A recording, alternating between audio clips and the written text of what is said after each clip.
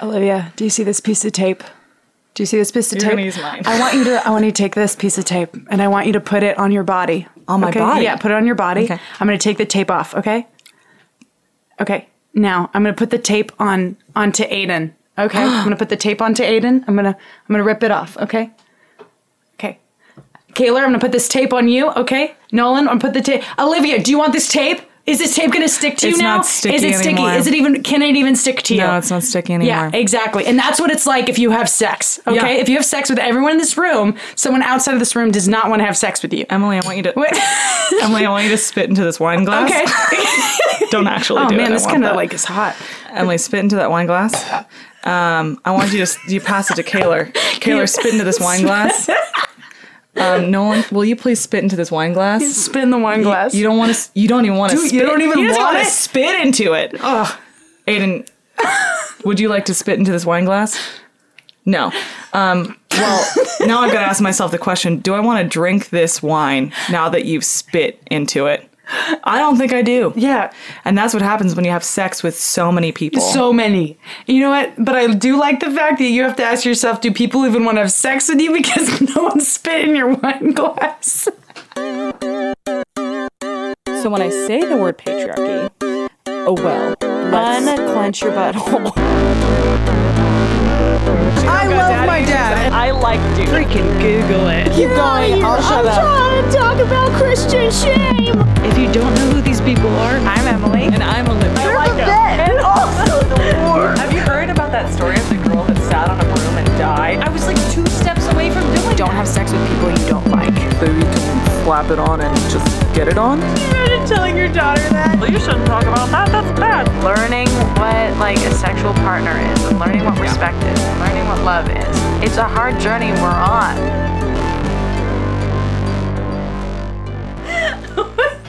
Oh my god. I wish we had Oreos. That's another one. Oreos, where you lick the Oreo and pass it around, and then the last person with the Oreo. I would eat that Oreo. You'd still eat I would it? eat the shit Yeah, out of that you would. Oreo. You'd still eat the Still have Oreo. some peanut butter on that. Ooh. I love it. All right, today, what are we talking about? Purity culture. We're giving an introduction, just an introduction to purity. I'm dropping my wine glass. Oh, thank God no one's spitting it. Okay. Oh, thank God. No okay. one wants to. We're just giving an introduction to purity culture because it is a very loaded and long-standing thing that we could say so much about, but if people have never even heard of purity culture. Yeah. Well, what would you, if someone was like, what is that, Olivia? What is that? Okay, if someone asked me what purity culture is, Yes. Oh my gosh, there's so much that comes up in my brain. I would say that it is a system that stemmed from evangelical Christianity trying to make people not have sex with each other before marriage to stay holy and pure in the eyes of God. But there's so much more than that. Yeah, there is. There is so much more than that. I want to go back to the beginning. I think I'm going to keep quoting the Hillary Duff song every time we go into history. Yeah. Let's go back to the beginning of purity culture, which actually doesn't quite start at, Christian evangelical sort of thinking. It actually stems more from the system of prohibition. Do we remember prohibition? Oh my God. Yeah, that's when we weren't allowed to drink. Yeah. Except back for in that was America. Back in the day. That was in America. Yes, in America. Back in the day where people were not allowed to drink because it was a constitutional law for you to not be able to drink. Wild. We're going to actually see some serious parallels between the prohibition and purity culture and the way that it ties into our lives today. Dude, this is super cool. As we exciting? drink, I love this. I'd like to drink to that. Yeah. If you remember your history, prohibition was in the 1920s. It went into the 1930s. I'd like to say, from what I know of history, from my English degree and my study of literature, the modernist movement that was post World War I, people went to war. They came back a little fucked up. So they had a lot of trauma post-war, dealing with killing people and coming back and just trying to live normal life as an American was very difficult for men. And so the response to that was books like The Great Gatsby, where we see like people looking at the American dream and deconstructing it, dare I say. From the war, we get a problem, which is men dealing with their traumas through alcohol. Oh, yeah. I mean, there's no therapy for like PTSD. They don't know what PTSD is. No, they don't know about it yet. They don't even know what emotion is. No. If women get horny, they're like, you need to lie down, you crazy woman. You need to go sit in an attic with a bunch of yellow wallpaper and go fucking nuts. Dude, think of the art we could create if every time we got horny, we got locked in a yellow room, dude. I would be so rich because I'd just be clawing at the walls with our fingernails. I would. There was a lot of belligerent drunks just being turds. I believe that's the legal word. That was the term. They say it's in the papers. When Prohibition happened, there's a lot of the mention of the word turd. Look it up. Google it. Google it. Would you say that it's almost like as crazy as the opium movement is now? Like opium? They're all doing, yeah. It doesn't sound that crazy. Like drunk man on the street. It's like we've all gone outside. Yeah, but it got to be a problem. Yeah, that's an actual societal problem. Right. They were like, oh shit, there are so many people getting so drunk and and being so stupid. Yeah. We need to do something about it. So there is a difference between distraction from and alleviation of. So that's a good difference to, that's a good difference to hold on to as we go through this movement, because distraction from is alcohol. I'm going to distract my mind from all the trauma of war. Alleviation of would probably be therapy, because that's going to actually deal with the root of the problem. So hold on to that. Now we have a problem. What is our solution? There are people who want to moderate alcohol, who's like, let's just kind of like chill it out. Let's lessen. Let's try to, be a little wise about it. Mostly what happened though is extremist, and that's a buzzword, extremist views of, is this a problem and I don't even know how to deal with it. So you know what? Why don't we just take out what's clearly the problem is just alcohol. Alcohol is the problem, not their PTSD. Alcohol is the problem. So let's eradicate it completely. It started in like small social groups of mainly like churchgoers who saw a problem in society, and they started in their own communities lessening their use of alcohol to the point of, let's not even have alcohol at all. Let's be different. Let's be different than society. We're going to, I can respect that so far. Me too. Yeah. Me too. I respect it. But then it sort of started to ignite into, this is a problem. We need to go war against this problem. So let's try to get everyone everywhere to prohibit alcohol. So slowly over time, the movement gained traction, and eventually in 1920, alcohol was prohibited by law in America. Man, who was their PR person on that? Because that's like some good viral stuff going on. Susan from the... a woman did this? Yeah. Man, no, it's not. I gotta get behind it. That's not factual. I was just making a like... It's if a woman did it, I have to say yes. A woman named Karen or Susan, Kathy. Yeah. Someone like that who's just like... I'm sorry. Is that... You just made Nolan laugh. Wait, that's... She just got really angry. That was the noise of anger. She was so horny that she just took it out. That was the noise of constipation and anger. If my husband... Religious constipation. If my husband was getting drunk in the night, like every night, I wish I had the balls to go to the government and be like, listen, I have to be with this man every day. You get rid of this, okay? Or I'm setting my house on fire with me in it. Wow, said like Susan. Lyndon B. Johnson. I don't know who was president back then. Okay, anyways. So this brought about total abstinence. Let's take that. Total abstinence. Say it again. Total abstinence. And also, by the way, I'm going to plug this book now because I'm going to be using a lot of ideas from this book. It's called Shameless by Nadia Bolz-Weber, which is sitting right next to me. Yeah. Nadia, you queen. She says the religiosity of the Prohibition movement was stoked by a genuine desire to lead holy lives pleasing to God. But purity is easier to regulate than holiness.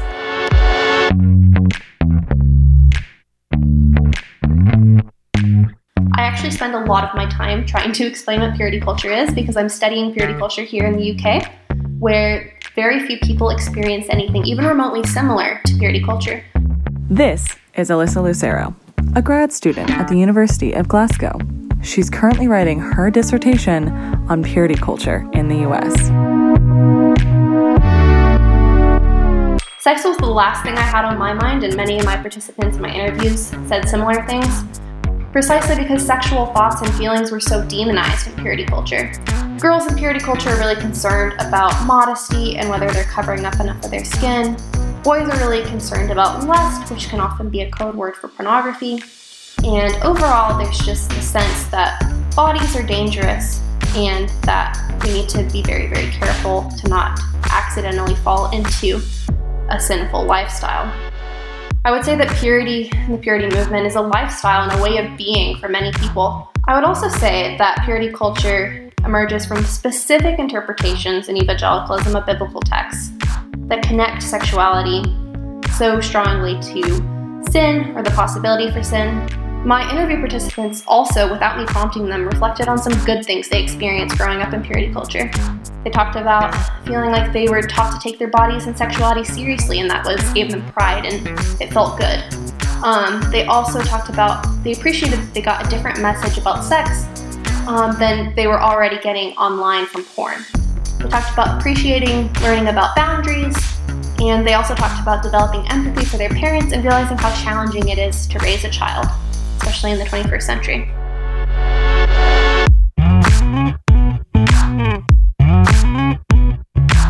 Some of the extreme measures taken to scare people away from alcohol. School books started to teach abstinence from alcohol with extreme fear tactics, i.e., even one drop will burn your throat and deteriorate the lining of your stomach. It could cause deafness. It could cause lunacy. And of course, it could cause spontaneous combustion. Dude, that's what they say about cum. What? Lunacy, deafness. I could spontaneously combust.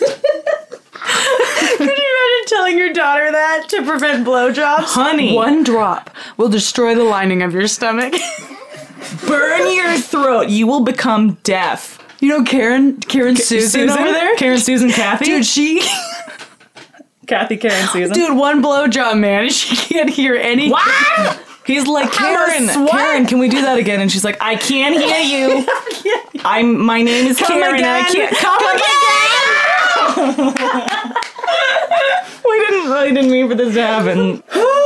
Okay, so the extreme is fear-mongering.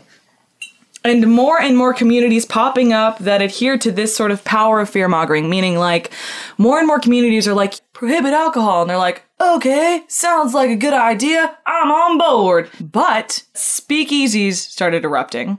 There were these literal criminal empires popping up because of the prohibition of alcohol, which didn't fix the problem at all. It maybe even made it worse. And here is the main point that I want to get at. People started hiding it. They just start hiding it. When you make rules to ban it, they just start hiding it. Yeah. So, Prohibition ends in 1933 because the government started realizing, like, oh, we're losing so much money because of this. Because, like, all of the mobsters are making all the money. Yeah. We should probably end this because it's not actually really helping. People are just doing it anyways. Point is, Prohibition doesn't work. Doesn't work. Well, maybe that's fear tactics don't work. Could be. Maybe fear is a great way to get someone to agree to you quickly. Fear is a great way, to get people on board. Let's get rid of this thing. But then once the fear wears off and logic comes in and reasoning comes in. We're like, hang on a second. What a second. Is that French? Uh-huh. Wait, I spill Wait on my a sickle. French wine on you and suddenly you're French? Sickle. Okie dokie. So, 1933 Prohibition ends. Now, next big milestone I want to get into is World War II happens in 1945. It ends in 1945. When men went off to war in World War II, women were taking their places in jobs. Yeah. So women were like, oh, we got to step up and do the man's job. Now, war ends, men come back from war. Women are just supposed to kind of go back into what they were doing, being housewives, and that's pretty much it. But I think they got a taste of what life could be like, and they were like, hang on a second. Yeah, wait. Hang on a They're second. like, pockets? Pockets? Oh, like dress pockets and pants and pockets. pants. Pants? They were like, pants? They were like, I gotta put a dress back on. I could put on pants? I miss my pockets. I miss pockets. I'm gonna set my bra on fire because I miss some pockets. Ooh. The 1950s brought in like American Dream, baby boomers. Everyone's having babies because they're back from war. But there was that still small voice in the back of their heads that was like, there's more. Enter the 1960s, and that brought about full force of this rebellion in sexual revolution. Women were freeing themselves in their bodies, and men weren't exactly mad about it. But untethered sexual activity with no sort of guidance, well, like alcohol, there were some consequences to this behavior. Mm-hmm. Now, enter Emily. The Jesus movement. Jesus Oh, movement. Man. Okay, so the Jesus movement began in 1967 in Haight-Ashbury, which is interesting because Which that's is the where the district. What the what? That's the Beat District. Oh, right, exactly. So it's like So the Beat hippie- Generation, sorry. Beat Generation, the Beat District is a place in San Francisco where basically Jack Kerouac hung out. Yeah. Allen Ginsberg was on the street corner like, howl! That's where this was happening. So it's interesting that where the rebellion began, a new rebellion against the rebellion also began. I love it. Okay. Right, so the Jesus movement was just a bunch of hippies who were over LSD and needed a way out. They were over the orgies. They were over. You can only do so much acid to where you're like, I only see is so there many another dicks way? in one room Yeah. before you're like, I don't want to put it anywhere. Yeah, Any let's- of them anywhere. Let's sit in that for a second. No, let's sit on that for a second. Let's sit on that for a couple seconds. Yeah, guys, we'll be right back. No. Okay, so you have the Jesus movement, and they were dogmatic. The same way they were dogmatic against, against rallying in the streets to fight against the politicians who were sending our troops over to Vietnam. With that same dogma, they were in the streets promoting Jesus. They were called the Jesus people, freaks. Jesus freaks, and that's where we got our Jesus flyers and people preaching on the streets. Except then, that's what you did. There was no social media. Like preaching on the streets, guys. This used to be popular. This is my handle, in the follow Jesus me. movement. It was cool, like to sing. They also then took on the rock and roll of that age. Oh. And Yes. Martin Luther, bring it back. He has a quote saying, what is it? Why should the devil have all the good music? But in the Jesus movement, it was just super cool. They started mimicking what the newspapers were doing the same. It was just like really good PR and Billy marketing. Graham. Oh, you got Billy Graham. You got Over the radio, right? Yeah, you got Chuck. What was his name? Chuck Smith? Chuck Norris? Chuck. No, there was a lot of Chucks going on. But basically, my dad came out of the hippie movement. He was it all started on the West Coast, kind of like mainly Costa Mesa. Calvary Chapel. Yeah, Yeah. exactly. Dude, there's so many Calvary chapels. Now, just but back name then a it was city. just one where they would baptize in the ocean like a good old Jean le Baptiste. And my dad was a Seal Beach Calvary Chapel pastor. What was really cool about that movement is a bunch of people who had done the drug life, had been very promiscuous sexually. They saw the problems or the consequences of that behavior. Yeah, like articles were being written about it on the news, like in the Rolling Stone. Like they gained traction of the whole U.S. of just people going, "What's going on?" It's kind of cool. But then once Nixon got Watergate happened, it kind of made everybody kind of suspicious in society now, right? Yes. So they got really cynical. And suddenly they started looking at Yeah. the Jesus movement and was like, maybe you're a cult? Are you brainwashing these kids? Parents started kind of being like, why? I never see my kid anymore. Like in the Children of God or movement? That was one of the movements. Yeah, there's speculation that got a little culty. There was some accounts of abuse and stuff. Anyway, but the parents of that started filing suits, being like, "Hey, I don't see my kid anymore. They're in this movement. What's going on?" So even though some of the movements were good, some of them kind of fell apart, or some of them moved out of the United States and fled to Europe, which the Children of God did. But some of these movements kind of like settled down off the streets and just established themselves as churches. So they kind of reformed and became like a normal denomination. By the way, as I move forward, I'm going to mainly talk about the evangelical Christian church because that's the one that I know. And even though there's over 32,000 denominations of Christianity, some churches allow female pastors, some churches don't allow women to be in leadership.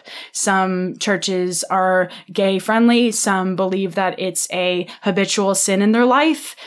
Basically then, so once these churches calmed down a little bit, what really fueled their fire again is when everything happened with AIDS, you know? So you got like late 70s, early 80s, and they took it to Reagan, and Reagan gave them so much money. They funded to abstinence only? Abstinence only, like education programs. Because of AIDS, like as a contrast to AIDS. Yeah, because they were scared. They were terrified. They didn't know what AIDS was. And what's a great solution when there's a crazy problem that we learned in Prohibition? Prohibit. Get rid of it. Abstinence only. Yeah. So, I mean, and that makes sense, right? Like guys walking through the street, beating their wives. We got AIDS. People are dying for like no reason. We don't know what's going on. Sex at all because that's what's causing this. And then, the church goes, see, we told you. We've been telling you. And look at people are dying. It's also worse because the church saw the gays and they also said, some of them said that God was punishing them for their homosexuality, which is a terrible thing. Not all churches would say that, but guess what? They did then. So I'm going to talk about some modern day tactics that the church has used to help their youth avoid sex. So I'm calling them like avoiding tactics. So we have purity rings, right? So the government with its $2 billion since 1981 has created some good abstinence merch. Let's get into it. Purity rings. I had one. It was a thumb ring. Okay, mine was not. I actually wanted my purity ring. I asked for it for my 15th birthday. Absolutely. My parents Do you went still to, have it? oh my gosh, some random like secondhand jewelers where we got to pick out my diamond ring Oh, really? that I wore on my wedding ring. Dude, I got mine from for C28. probably 10 years. Do you remember C28? It's like that Christian merch store, right? We got t-shirts, we got keychains. I wish I knew about it. I didn't know about it. Oh, it's like stands for like Corinthians 2:8. I don't know the verse. Cool. But okay, so we got like purity rings, you got keychains, you got shirts, you got mints that say marriage is meant for sex is meant for marriage. Mint. Explain mint to me. What do you mean by mint? Like no, dude, mint you just gum? do anything. It's like when you go to a sex shop, you have sex mints. You go to a Christian store, God, so you got actually Christian like mints. breath mints. Yeah, these are breath mints. Dude, this is abstinence merch. And then they to also freshen your breath to make out. Exactly. So they had this, there was this company called the Silver Ring thing, and they promoted things like only horizontal, keep your clothes on, zipped and buttoned, like tactics to keep you sexually pure. And they used to host events that culminated in invitation for adolescents to sign a purity pledge and give their life to Christ as essentially the same time, again connecting the concepts of salvation with purity. I can't tell you how many times I've signed one of those. Oh, no way. So many times. But like, you're going strong though. I know. So there's this idea of connecting the concepts of salvation with purity. So the more dogma we have, the more money thrown into this abstinence only programs and really stressing this for teens and like children and just pushing this, we somehow on the same level put salvation with sexual purity. Somehow along the way, it got put on the same level. And that's when we develop some issues, I would say. Statistics show that just as many people outside the purity culture raised in the movement continue to go on to have sex outside of marriage with severe repercussions of shame surrounding sex that only gets worse into adulthood. There's also then the guarding your heart. That was very stressed when I was younger. Guard your heart. Oh, yeah. Guard your heart. What did that mean for you? Guard your heart meant like pay attention to your feelings. Yes. When someone is telling you something that's a little too affectionate or like don't look at things that you shouldn't look at because you need to guard your heart because you got to keep your heart in check. So don't watch those scenes in that movie. You better skip it. Yeah. And I mean, I can't relate to the whole boyfriend on the couch thing, but like, be careful. Your boyfriend's right next to you on your couch. You better not touch his knee. You don't know. You better guard your heart. Yeah. And they told boys, too, to guard her heart. Yeah, Guard for her them. heart. For them. You better guard her heart. What about his heart? Oh my God. Or what about like, what is he, God now? That He's just God seems like now. such a big responsibility to Guard take her care heart. of another person. What are you doing, bro? Guard her heart. Guard her heart. Yeah. you it's like, asshole. yeah. Guard her damn heart. Well, this What goes are you really doing? nicely into gender roles, how gender roles plays a part in this. And purity culture? Yeah. So I'm going to talk 'Cause about duh. complementarianism. Ooh, we're going there. Yeah, just We're real going quick. there. I mean, you could dedicate a whole podcast to that. Yes, you but could. these were the primary gender roles within the religion that I grew up in, and I think you did too. Absolutely. Yeah. Okay, so this is the idea that there are two distinct genders that have equal worth in God's eyes. Oh, that's so sweet. Oh, wait, there's more. But there are very different roles, responsibilities, and expectations on earth. Okay? So the man is to be undeniably masculine as he practices patience and understanding as a leader. Okay. Whereas the woman is to be irrefutably feminine and to lovingly consent to and support the leadership of a man. Yes. Yes. Yeah. That was what was preached to And me how for my does whole that make you feel? Before, I was told that it was an honor to submit to my husband and whatever. Like, at the end, like, you can fight about it, but at the end of the day, his word goes, and you just go with him and you trust him because he's being led by God. Yeah. Apparently, I don't know anything, but he's the head of the household, so by God, I'm supposed to follow whatever he decides. Yeah, no matter he is the what. leader of the household. He is the leader of us. And like, yet we're told that God speaks to us equally. Yet we are told that we are equal. But as a child, I had this huge desire to lead, I had this huge desire to teach, and I was told that I could not be a pastor. Yeah. Right? So I just, and I just accepted that. I was just like, absolutely. And I remember being like, wait, I could be a college professor though and be a guest speaker at a Loopholes. church. I was trying to find loopholes. I love loopholes. And then I became a stand-up comedian. Ah, that works. And then that kind of works too. So also this goes into a really important role for a woman is to not be a stumbling block. Right? Let's talk about this. I love this. A stumbling block. Yes. Something. Breasts. Oh, your stumbling block. I know. Absolutely. Shoot. What do I do? What do you do? Wear just popping a out. higher shirt, you little slutty girl. You little slutty 10-year-old. Wear a better shirt. Wear longer shorts. Okay, but I would like to quote first Romans 14:13 that a lot of this is based off. Okay. What? I'm a Bible major. Like, I have to... You were a major? No, you weren't. No, a I major. wasn't. Sorry. Okay, well, you have a minor in I have Bible. a minor. Biblical studies. Folks, you heard it here first. We both have a minor in biblical studies. We do. So you know when I quote this one verse that I'm legit. Romans 14:13. Therefore, let us not judge one another anymore, but rather determine this not to put an obstacle or a stumbling block in a brother's way. God, they convoluted that, Dude, didn't they? also, I love the idea, too, of calling someone I'm attracted to my brother. Me, yeah. I miss that, like a good way to like try to be cool with somebody. You're like the tension's building. You're like so horny, and you're like, I just love you, my brother in Christ, and you're like, ah. But what's interesting is the real interpretation of a stumbling block for this verse is a true reference to living a non-judgmental life. Okay. So the verse before it is, let us then pursue or after it. Forgive me. So let us then pursue what makes for peace and for mutual upbuilding. Do not, for the sake of food, destroy the work of God. Everything is indeed clean, but it is wrong for you to make others fall by what you eat. It is good not to eat meat or drink wine or do anything that makes your brother or sister stumble.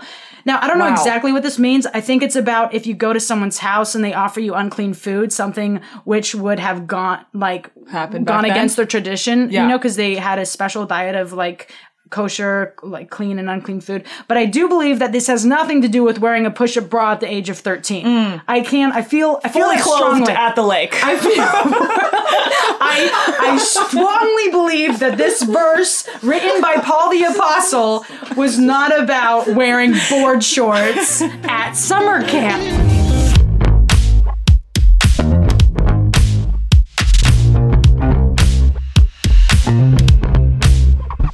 There was a lack of depth to the sort of application of like purity culture. It just was like, sex is bad, don't do it.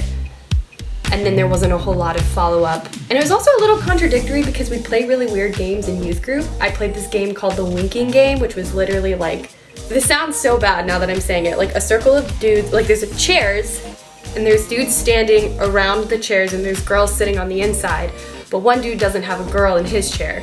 and all the girls have to look at the one guy without a chair, and he has to wink at them, and if he winks at you, you have to get up and run over to his chair, but it's up to the guy behind you to keep you in your chair.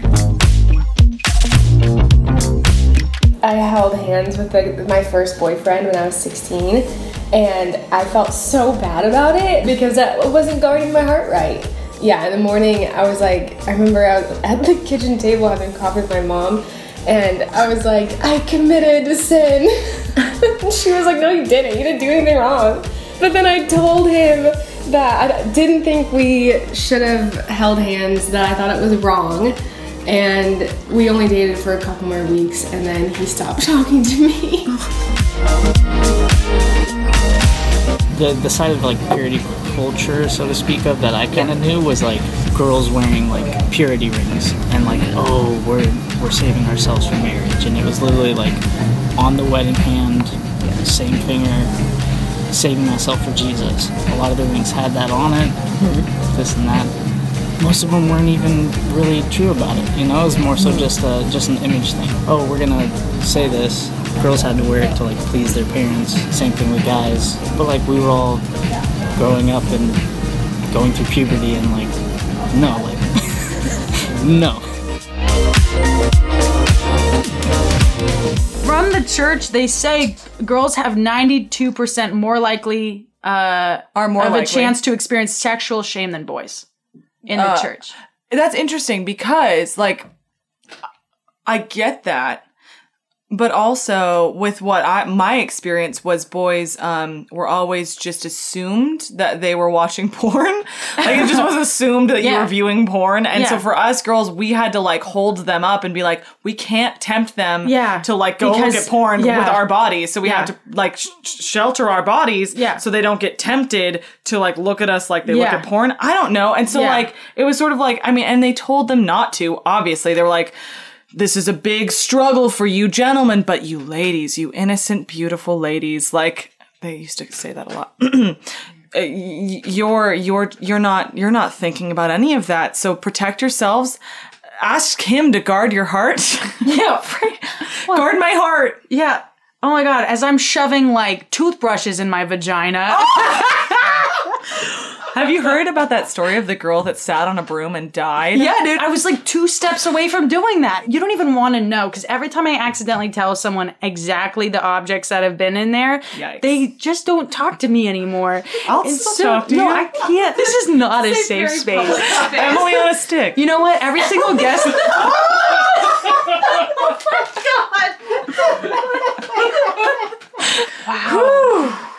Okay, what were you saying? What I'm saying is there was so much shame in that, and no one was saying like, well, it's the thing where it's like, oh, boys are assumed, so like we it's already okay. know. We so already it's almost know. like it's okay. It's almost like it's okay. Yeah. It's not okay. Yeah, They're told it's not okay. okay, but like, we stumbled again. Yeah, just get back or up. Like, for girls, it's like that's not even an option. Like, do you even think? You don't even think. Yeah, you don't even think about that. Almost too. It's so interesting. I almost thought I wasn't attracted to guys' bodies because why are they allowed to wear like mini shorts and it's hilarious, and I have to wear this giant t-shirt and board shorts? So men's bodies aren't like sexually attractive. Yeah, so it's almost like I started developing this weird complex of being like drawn, and I found women's bodies really mysterious, and like I wanted to see women's bodies. We were all conditioned that way. Yeah, I mean, sometimes I'm still very confused. Like I identify as bisexual, but sometimes I go, is it conditioned? Is it because of media and the way I watch like Carl's Jr. commercial, or because of the shame around men? So I just pushed them away and was like, if I love a woman, then I don't feel guilty and women don't count. So, which is obviously tragic. It's kind of like that mindset of, I dated a guy and he said, yeah, I could date women because they don't count. And then I don't count. This idea was he gay? Wait, what? No, he was straight male. Okay, straight male. Didn't mind me like dating other women. He actually encouraged it because it would take some of the load off him. And it's hot. Yeah, so he would have less responsibility with me. And then Concubines. But and then I'm like, what about other guys? And he'd be like, and he would get so upset. He'd be like, absolutely not. So I'm just like, wow, you don't even take women's sexuality with each other seriously. Okay, so I have found something very interesting that was a very popular talk through the abstinence only until marriage kind of educational system that was looping around the US. It's called The Knight in Shining Armor, and it's a story that reached over 4 million students in 47 states. I would also like to say that I got this story from the book Pure by Linda K. Klein, and she is genius. I got a lot of everything I'm saying basically right now from this book called Pure, inside the evangelical movement that shamed a generation of young women and how I broke free. If you want to check that book out, if you like anything I'm saying, read the book. She has way more to say than I do. Pure, please read Shameless, all of these. Pure. Okay, so we have The Knight in Shining Armor, and it's a beautiful tale. I'm going to try to not laugh as I say this, but I again, haven't even heard it, so I'm so curious. 4 million students, okay? Lovely. So there's this knight, and he's with the princess, and they're being attacked by a dragon, and the knight has a sword, but the princess says, no, you should loop a rope around the dragon's neck and choke him, and that's how you should kill him. And the knight doesn't really want to do that. He wants to use his sword, but he listens to the princess. So he uses a rope, puts it around the dragon, kills the dragon, and he's kind of unsatisfied that he didn't get to use his sword, but it worked. Okay? So everything's good. He saved the princess. For a condom? No, absolutely not. But I like the idea that everything is a metaphor for a condom. Okay. So then a second dragon attacks them. And the princess says, I think you should use a bow and arrow. And the prince is like, man, I really want to use my sword, but I guess I'll use a bow and arrow. So he kills the dragon. Again, they succeeded, but he's not feeling very satisfied. So then one day he's walking and a maiden gets attacked by a dragon, and she goes, I don't know what to do. I don't know how you should kill the dragon. And the knight comes in with his sword, slays the dragon. And the moral is that men like occasional suggestions, but at the end of the day, you just have to let them do what they want to do so they can feel like a man. Oh! And that was taught to children. 4 million children. And a woman. Occasional suggestions are allowed, but at the end of the day, just let him use his sword. Just let him use his sword. Just let him do. Just let him use his sword. I know, almost don't, because he's going to be unsatisfied if you don't let him get his way in the end. And because he's going to get annoyed with you. Oh! That is a great summary of purity culture in where it came from, what it did, how it used different methods to shame a generation of people into not having sex, and if they even touched something that was even close to sex, they would feel utter dread and mortification. So with all that being said, in regards to purity culture, where are you at now? Where am I at right in this moment? It's been a very long journey, purity culture. And it's only very recently that I've actually had to do the self-work to, attempt to overcome the shame wounds that are really deep inside me of the insecurities that I gained from, being in a culture that tells you that you're a holy image bearer of God, but at the same time inadvertently shames your body for what it naturally would like to be doing. And so it's been a long road, but today I have come to love and appreciate my sensual self, which is also part of my holistic self. That is part of me, and it's not something that I need to be ashamed about. But I can't help but,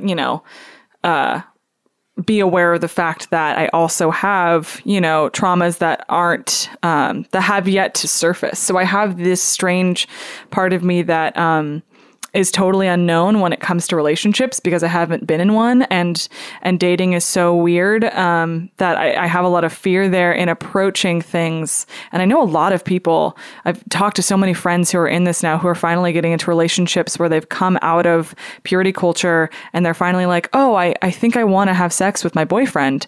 And they have to have such trusting, respectful, loving partners to go through that slowly and patiently in order for them to be able to feel comfortable in that space. So for me, I've come up with a sexual ethic for myself. I've had to place boundaries on myself, knowing that there are things that I don't know about inside me that could be potentially triggered by a partner. And so I'm not having casual sex. Like I've never even kissed somebody. And so like for me, it's wise to, approach these things slowly, knowing that like there are responses within my body, mind, spirit that could cause me anxiety. And so like it's strange because it comes back to, in the Christian culture and the purity culture, I mean, we're supposed to wait till marriage to have sex, and marriage equals love and marriage equals commitment. But for me, I still desire that. But like, if I'm going to have sex, it doesn't need to be with like a ring and an American ceremony. But if I feel that I'm in a relationship that's loving, that I trust the person, that this person knows me. And that's kind of why I identify as demi and sapiosexual, because I honestly don't think I can get fully aroused and comfortable with someone unless I feel intellectually connected. I feel emotionally connected. I feel like you know me and I know you, and that like the fears and insecurities from high school of rejection and instability, fear of, men hurting me, I guess, that still lingers. And so I really need to be in a trusting, committed space in order to do that. But that's just me, I love that. I love that you I love the idea too of you waiting. You're like, bro, I'm not a prude. You just don't know my kink. And my kink is like intellectual stimulation, and you don't have it. Right, because sometimes I feel like boundaries. I've had partners who make me feel guilty that like I didn't want to do certain things, and it's like who said that participating in like physical hands-on sexual act is the sexier route. Like, whereas you're like, put me by a fireplace and let's talk about Play-Doh. And then like, be my friend, be my best friend for 7 months. And then let's do it in my bed. Like, my God. Yes, in a forest. Yeah. I don't know. Yes, totally. So so I am a sexual person despite my background with purity culture, and I've come into that and loved that, but I know there are some wounds there. Yeah. And like abstinence until marriage is fine if that's your choice. If your actions are aligning with your values, that's great. And so like that's kind of what I'm trying to do, is have values of myself that I've discovered and have my actions align with that. So that's me. But I want to know, for you, coming out of purity culture, being indoctrinated in that for a long time, living the life that you live now, where are you at with all of that? I think I'm definitely in a less bitter place. I think before I was really angry and I was having sex with whomever because it's my body and I can do whatever I want. And just because I felt that certain men took something from me within the realms of sex, that I was kind of like rebelling against men who had hurt me, and I was rebelling against the church. I was just rebelling against everyone. I was like screaming, just and like this is my body. And I realized I don't have to be angry at anyone. I just have to just actually look at myself and be like, do you even like what you see? And then do you even like the person in front of you? So I'm in a state of forgiveness, forgiving the church, forgiving my parents and they even now they're like, did we teach you that about sex, really? And I'm like, yes, Mom, you did. And she's like, oh, I'm so sorry. My mom was like, I literally thought you were going to get a boyfriend and figure it out. I was like, that's not what you told me. And you just saw that and didn't tell me about it. Yeah. My mom was like, don't have sex before marriage. Don't date. And Emily, why aren't you dating? I'm like, you told me dating was bad. And then she's like, I didn't mean it. And I'm like, oh my God. Do as I said, not as I do. Yeah, right? My mom was like, oh. And so I'm just forgiving the church, forgiving my parents, forgiving even boyfriends who just didn't know that what they were doing was triggering for me. Like, because I'm like, I used to think like if I had bad sex, I would literally break up with a guy because I'm just like, you're terrible. And it's like, no, sex is going to be awkward. And like, you just have to communicate. So, and most of all, forgiving myself, because though I am sex positive, I'm definitely changing my ethics of how casual sex gets for me. Right? Like I'm in I tell my friends, I'm like, I feel celibate right now because I am choosing to not have sex with people I don't like. I will say this. I realized that purity culture sent me on a whirlwind of finding my own rules. And sometimes it's been rebellious and sometimes it's been in a genuine truth-seeking manner. And now my ethics are slightly changing as I discover more of my self-worth and what turns me on and like what I actually want. And sometimes, a year ago I was not ready for a monogamous relationship and now I am. So it's not saying I was in a wrong place, but just it's easy to look back at people you've slept with and been like, oh, I was so wrong. Like that was a mistake. And it's just really letting go of that guilt and that shame. And just because that's what purity culture kind of like, it's basically like, if you're not a virgin, you messed up and now you carry that baggage. And it's like, and it's what? That's such a fear tactic. So really being like, it's a part, I lived my life. And when I meet a person I want to partner with in this life, we will share our story and make new stories. Well, purity culture, it's interesting because purity culture, there's nothing wrong with like the Christian idea of love. And as far as I know, because I'm still a Christian, or call myself a Christian still. I might look a little different than some others, but but purity culture kind of like warped a lot of things and used tools and tactics that seemed to me to be fear-based and trying to control people and trying to have power over people's bodies and their choices. I don't know why you would want to do that, but like it seems like sex was just something that was so uncontrollable, I guess, and so enticing that it was getting people away from God, when really like if you have like a healthy sexual mindset about yourself, like people see God, I would encourage us to have you dove into yourself and seen how how you were trained as a child, like what roles meant, like for men and women, and do you really believe in your worth? Kind of is just like a self-reflection and realize like what you value and do you actually believe that your opinion is valid and you are worth the fight of finding your own ethics. Right. I think the inherent value is so crucial. Like having that be the center when you approach things with your body, with your mind, spirit, whatever it is. Yes. Know your worth. You beautiful creature. You're a beautiful creature. Know your worth. Okay. Oh my God. I didn't know you were such an actress. I used to dabble. Okay. Love you guys. We love you all so much. Make good love. And grow up. and try your best to grow up. Try. We're all trying. Mwah. You. That's how you kiss, Olivia. Oh, no.